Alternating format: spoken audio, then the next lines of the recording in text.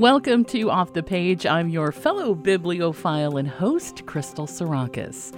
We've got a really fun interview today. RJ Savage is a writer in Ithaca, New York. Her second book is called A Century of Swindles, Ponzi Schemes, Con Men, and Fraudsters. Now, if you're a fan of true crime, but the kind without all the murder, death, kill, then I think you're going to love this book. It takes a deep dive into 7 infamous schemes that took place between 1850 and 1950. There's intrigue, deception, sensationalism, and a kind of chutzpah that is mind-boggling. Rayleigh, thanks so much for joining us. Oh my goodness, Crystal, it is totally my pleasure. Gee whiz. So tell us about this really, really interesting book that you've written. So the book in question is A Century of Swindles, Ponzi Schemes, Con Men, and Fraudsters by me, Rayleigh Jane Savage. And this is a roundup of 7 different cons that were at work in America between 1850 and 1950. And I chose that time period very specifically because, if nothing else, I didn't want to deal with the internet because the digital age opened a lot of doors for different kinds of cons. And those cons are, still sort of playing out today. And I am not rich enough nor smart enough to deal with lawyers. So I stuck to people who were long dead, but the echoes of their actions are definitely still ringing today. So I chose those 7 stories intentionally. Sometimes dead people are just easier to deal with. So before we get into talking about some of these specific schemes, you mentioned that you wrote this book in 2020 when everything was locked down and everything was closed. I'm curious, what was the research process like when most of those usual places like libraries and other places were closed? That's a great question, Crystal. And I did hew very intentionally to newspapers because, and I didn't realize this until I had started researching a story that I ended up abandoning, because all of the information was coming from the schemer himself, autobiographies and interviews and whatnot. And after reading for a while, I realized, wait a second, we can't trust this person. So that meant that I was going to look at information that was much more readily and widely available in that moment, contemporaneous accounts that anyone would have had access to. So that meant newspapers, which were admittedly sensationalized in the day, but you could still glean actual information. And accessing those newspapers, I would argue, would have been impossible before the internet era, because I was able to tap into specific archives, whether through an online platform or a library's archives. I actually had access to way more stuff than I had ever imagined. And being in lockdown and diving into the research of a different time, I was very happy to follow any and all threads that I could get my hands on from within the safety of my home, because I was worried during lockdown. To this day, I exercise maybe extreme restraint. I'm talking to you from my home, Crystal. But the research was absolutely facilitated by digital access. So big shout out. One wrinkle that I had not anticipated when I started this research, though, was that so many of these newspapers that I was looking at are, of course, scans of an actual physical piece of ephemera. And as a result, they maybe haven't been quote unquote translated and were really hard to read even. So I had to go through and do things like messing with the contrast, asking my Photoshop friends to actually help me literally discern what I was looking at. So even though I was doing my research via the internet, which I don't know, maybe that feels less, I don't know, esteemed somehow. Yeah, yuck. But I did it through the internet, but it was not without its challenges. How's that? Newspapers.com is one of my favorite subscriptions. The rabbit holes that you can go down are endless and fascinating. Absolutely. I mean, you're speaking my language, but that I found to be at once inspiring and also infuriating, because you have to pretty quickly keep yourself on the correct track, because it is just a warren of fascinating stories that beg to be told. You write about 7 different schemes and the people who are at the center of them. How did you lock in on those particular stories over others? I really wanted to highlight stories that hadn't gotten a lot of play before. And these are scams and schemes, many of which I actually discovered through reading about other scams and schemes, ones that did not make it into the book because they've already had their day in court, as it were. And the ones that ultimately made the cut, I thought were at once representative of what was possible in that moment for a scammer, but also was engaging and a lively story. And to put it kind of bluntly, not icky. There's a lot of, scamming and conning brings with it violence a lot of the times. And I was not that interested in hanging out and ruminating on icky stuff, which isn't to say that the psychological malice that was going on isn't icky, because absolutely it is. The psychological stuff is what is so amazing and fascinating to me. If we look at the story of Betty Bigley, she started her scheming at a really young age. And I wondered, this can't just be something that happens out of opportunity. It seems like a mindset as well. And these are really intelligent people to be able to pull off these schemes. So tell us a little bit about Betty Bigley. So the chapter you're referring to is called The 3 Trials of Betty Bigley, because she ends up in court 3 times, starting, as you said, Crystal, at a very young age, 14 in rural Canada. She is taken to court for, she had gone to a barber in a set of man's clothes and had him cut her hair. And then she tried to ask him for a fake mustache. And then she tried to sell him a pocket watch. And so he got a little concerned, sent her home to her parents. And it came out that she had already been sort of making her mark locally by very cleverly writing notes, promissory notes, maybe the equivalent of like a check today, but writing them on behalf of people who had recently died or maybe didn't exist at all.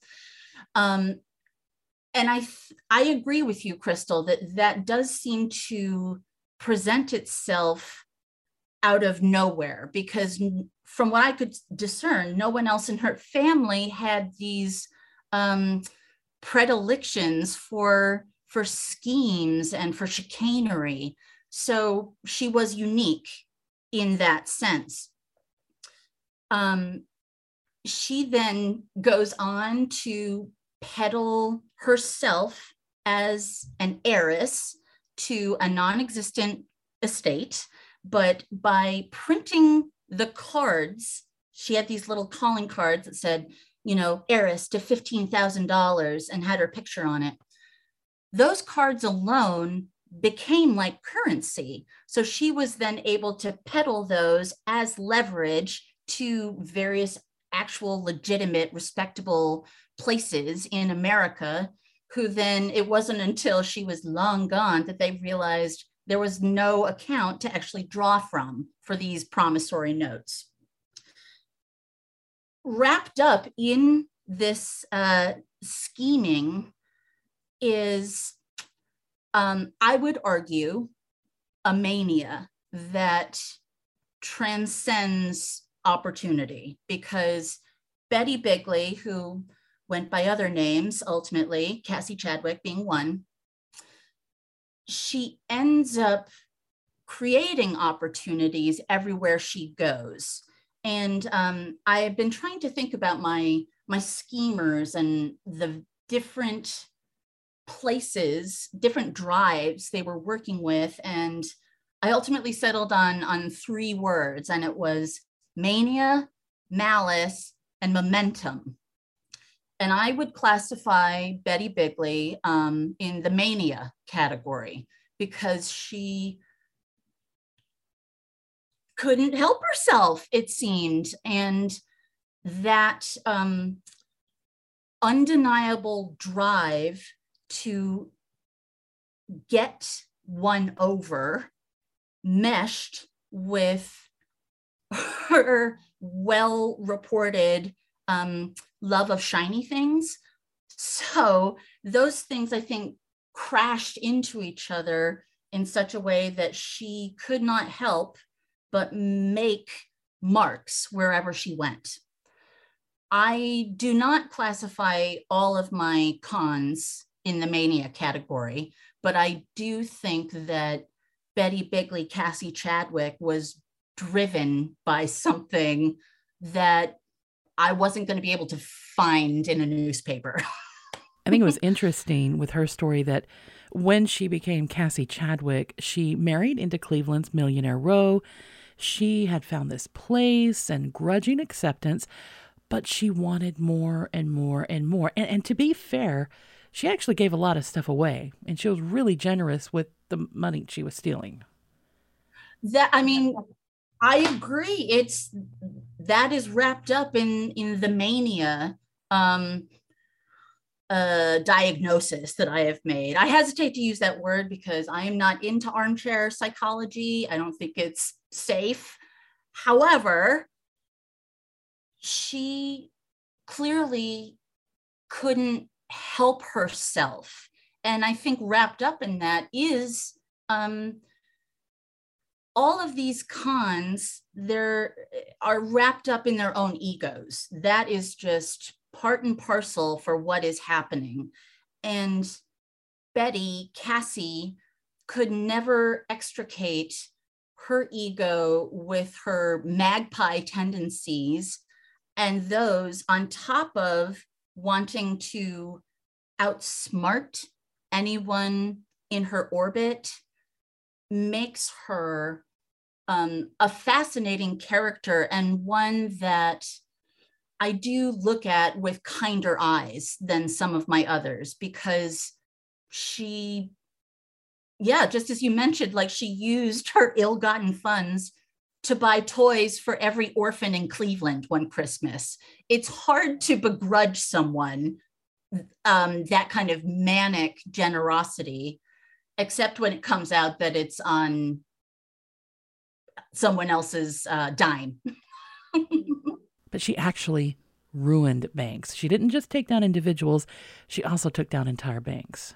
Indeed, her the destruction in her wake was palpable and could have been way worse were it not for a couple of dudes really demanding that they either get their money's worth or get their money back. And I guess that I do want to just draw attention to that, which is, it's really hard to call out a scammer if you have been fleeced, if that makes any sense. It's to go back to my psychological armchair, it's difficult to unbelieve something when you have put your faith and your hope and your literal money into something that seems to be just the ticket and then it's not, that is devastating. It shakes your worldview utterly. And I have found in my research that it's essentially the people who could afford to actually call the schemers out who ultimately were their downfall. Because like everyday folks getting conned and swindled was not news. It was just teachable moments, if that makes sense. Yeah, yeah. The idea that you can't con an honest man is incorrect, I think. That doesn't hold water. One of the many things that really stood out while reading this book is the amount of money that we're talking about in these schemes. It's not just a couple $100 in the late 1800s. This is hundreds of thousands, sometimes millions of dollars. And I didn't do the calculation as to what that would be in today's dollars, but it would probably be a lot. Indeed. I'm so glad you brought that up, Crystal, because in the final chapter in the book, which is about the unclaimed estate of Sir Francis Drake, first of all, that chapter was bananas. Oh my goodness. Oh my God, that was a hell of a chapter. Can I stop before we get into talking about that? I love how each chapter starts out with its cast of characters. You give us the time, the place, the take, and the players for each one. Mm-hmm. And this chapter on Drake, the time period of 1595 to 2003, I roared when I read that because I knew this is going to be so much fun. The place: Plymouth, England; Berkeley, California; London; Bloomington, Illinois; Des Moines; Sioux City, Iowa; Leavenworth, Kansas. The take: $1.3 million, free drinks, first-class fares to from England, the promise of $25 billion, the city of Plymouth, England, and all the gold in the Bank of England. That's a lot. Oh my goodness, right? I mean, when these people thought that they were awaiting literal boatloads, like galleons weighing down the ships steaming across the Atlantic, I had to kind of step back. I had to do that a lot of times in this chapter because the credulity of the marks was flipping mind-blowing. And part of what made it so crazy for me to try to keep up with this story was I, like you, Crystal, was trying to do the math. I spent, days trying to find various calculators and algorithms that would translate 1595 currency into 1850s currency into 2020 currency. And at a certain point, I realized not only is this making me cuckoo crazy, it's not the point, actually. And to engage with a scammer to ask, but how much, means that you've already lost, I think, because it's giving credence to what is fundamentally a lie. Asking how much fake money you're going to get doesn't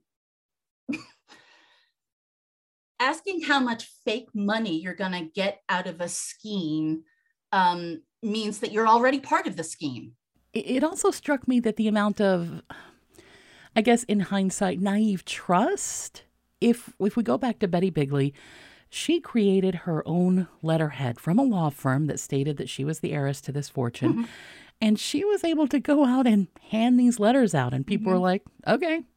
And what she did with the Carnegie scam, Andrew Carnegie himself was at her last trial and he seemed kind of impressed by her. Indeed. I think he was impressed and maybe even respected what gall she had, because she truly, so the Andrew Carnegie component of Betty Bigley, I think, is really interesting, because in the same vein as the promissory notes that she had created herself, she alluded to the existence of a promissory note.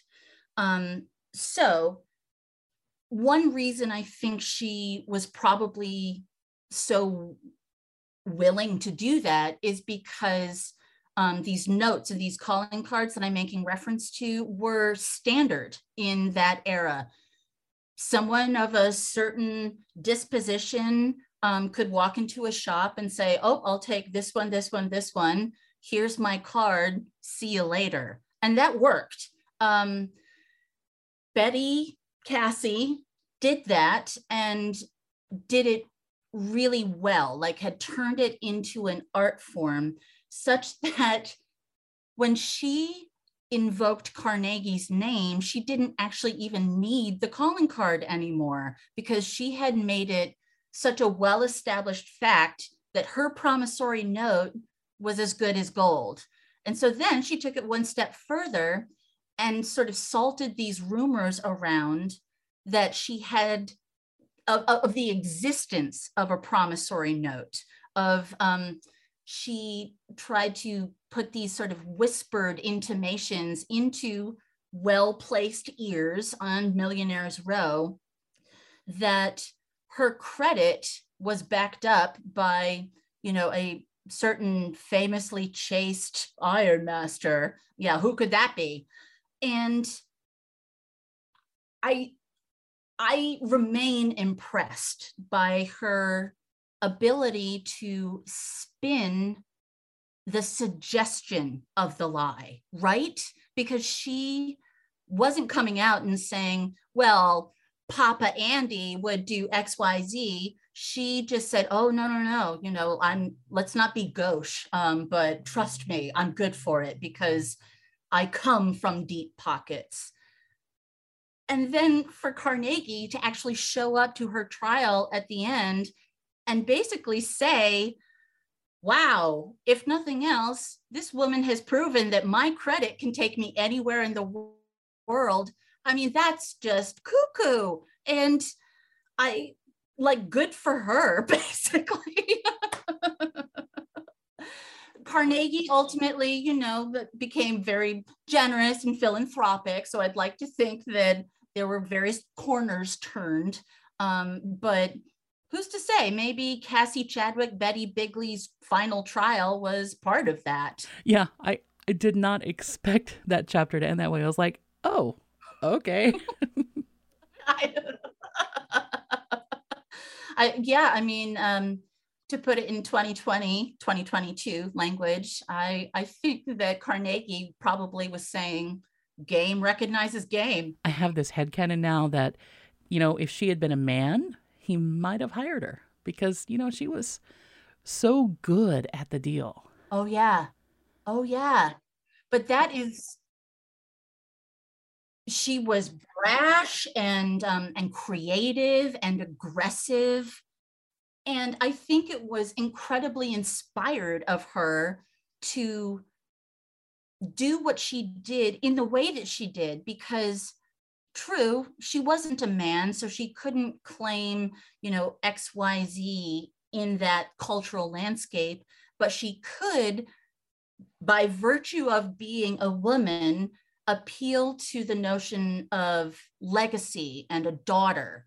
And I just think that was so clever, and how unfortunate that cleverness was channeled into these veins that ended up being so destructive.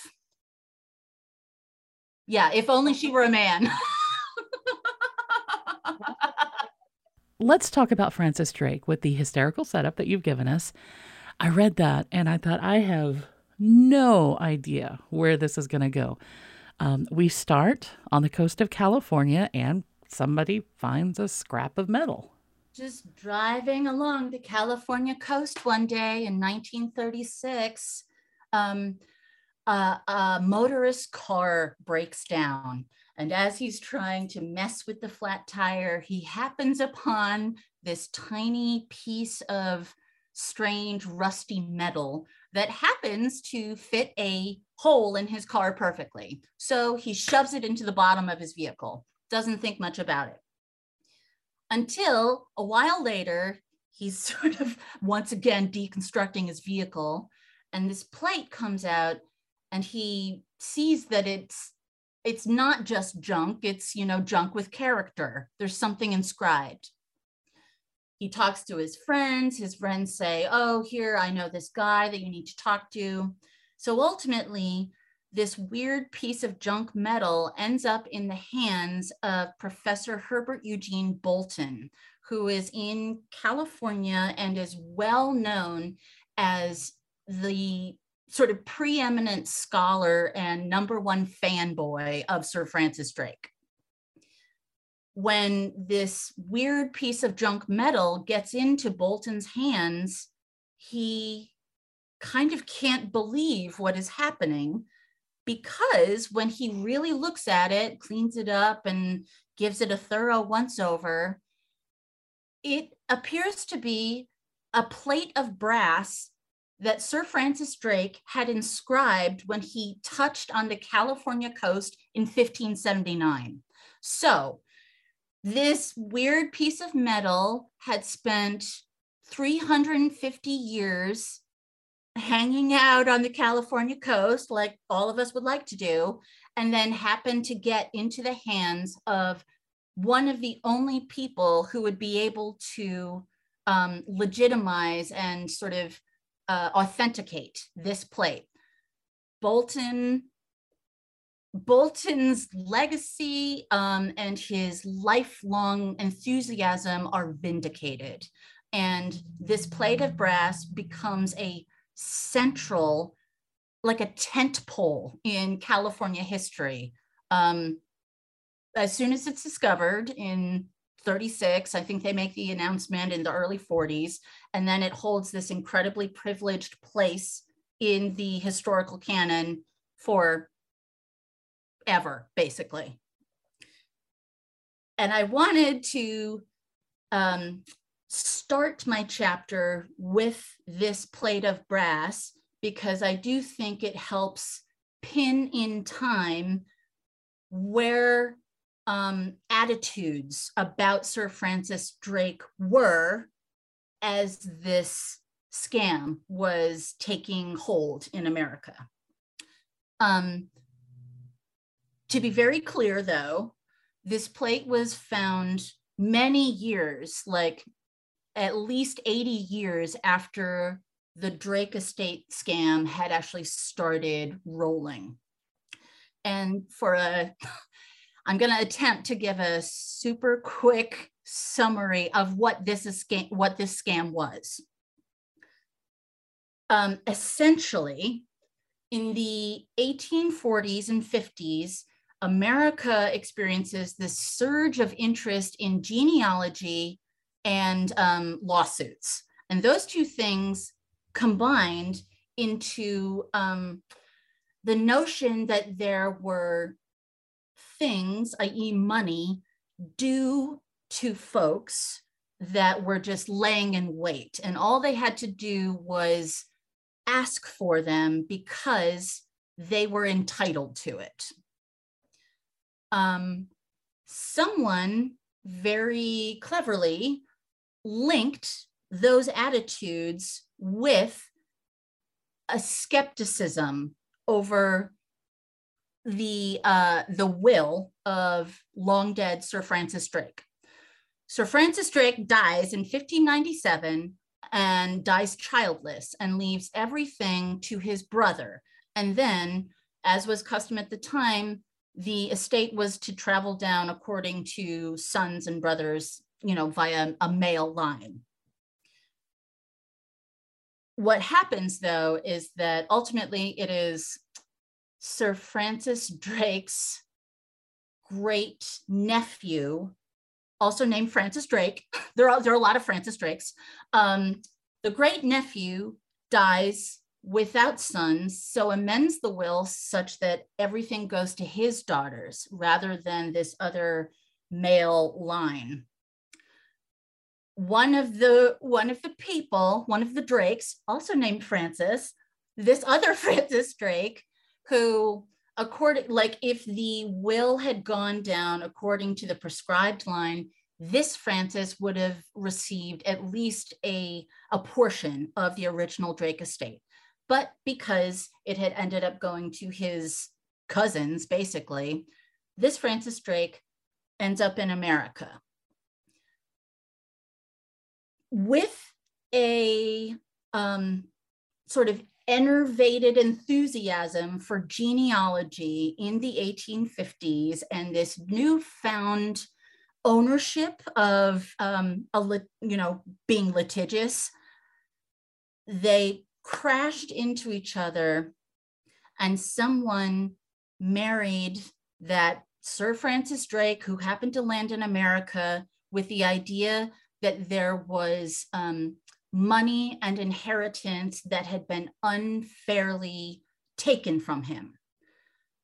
And then what the progenitors of this Drake estate scam in America were doing were soliciting anyone with any possible information about the Drake line to join into a collective effort to right the wrong of not receiving a payout from the Sir Francis Drake estate. And to put this in context, the Sir Francis Drake estate is sort of legendary and notorious in these people's minds because Sir Francis Drake is Queen Elizabeth's #1 pirate and the scourge of the high seas, and returns to England in 1581 with a literal belly full of galleons and booty. And so much so that she actually someone rows her out into the harbor and she knights him on the spot. Way to go. And that imagined hoard, it was an actual hoard, but the tenor it had taken in these people's minds, I imagine them imagining Scrooge McDuck, diving board into the swimming pool full of doubloons. I think it was hard for them to detach that fantasy from the idea that they had been slighted. And so those two things combined into a fervor. It was this idea that people, regardless of their station, their worth, their situation, were due a windfall. And that was very powerful and appealed to a lot of people. So in the 1870s, there are some architects of this play who know to appeal to an average person's thirst for money for nothing with a confirmation that they were special and part of something. And so in the 1870s, they started soliciting basically personal information from scores of people named Drake in America. And with all of this family history, they could claim to construct a legitimate line to what they thought these Drakes were due. And this scam took on a momentum of its own, such that the scheme outlasted a few sort of generations of schemers. And I was really taken by the idea that the cons just had to ride it. They they were on this sort of steam engine that they had fueled, but then had a harder time directing because it was fueled by unbridled enthusiasm. And that put them in an interesting and potentially tricky spot. And it's not until the ultimate, the final schemer, Oscar Hartzell, top dog, O.M. Hartzell, he does the smart thing and just leaves America and claims to be fighting for the Drake folks in London for about 10 years. And it's not until he comes back stateside that people realize that maybe he wasn't working as hard as he claimed to. And I want to say once more for the people in the back, there was no estate to claim. There was nothing waiting. There was nothing that hadn't already been paid out the way it was supposed to. So there was this dangerous bent of rewriting history in a way that would conform to what their perceived narrative should have been. Something that jumped out at me is that we talked today about how people have this sense of entitlement, and that also seemed to be the driving force behind this Drake scheme. So this isn't a new thing. It's not some new problem that we have. People like to blame entitlement on, I don't know, video games, the internet, lack of prayer in schools, whatever. Oh, definitely all of those, yeah. No. I don't know what the reasons are, but you see this echoed here in these stories. There was almost this mob-like, enthusiastic desperation. Yes. I guess it was so complicated emotionally, I imagine, for everyone involved. Absolutely. Yeah, because the Marks, the Drakers, which is how I refer to them in the chapter, that's how they refer to themselves. The Drakers, it seemed to me, were fueled by, yes, desperation, but married with that was hope and entitlement. And those things combined together such that it reshaped their worldview in that they had a different understanding of who they were in the broader landscape. They were part of something. And I don't begrudge them that. I think that is a very human drive to be a part of something, to be in a community, to feel these common bonds that sort of inherently imply specialness. And so the Drakers were suckers, and that is really hard to swallow, I think. I found it difficult because I felt for these people because they were just hoping. And so I would categorize the Draker Marks as having hope, entitlement, and desperation. But I would categorize the Khans as having hope, entitlement, and luck. So the only difference between the schemers and the suckers was that the schemers kind of took advantage of the moment, whereas the suckers kept waiting for it. So we're almost out of time, but there is one more thing that I wanted to talk about. A lot of these schemes played out in newspapers, wherein they went to court. Reporters were there reporting every day.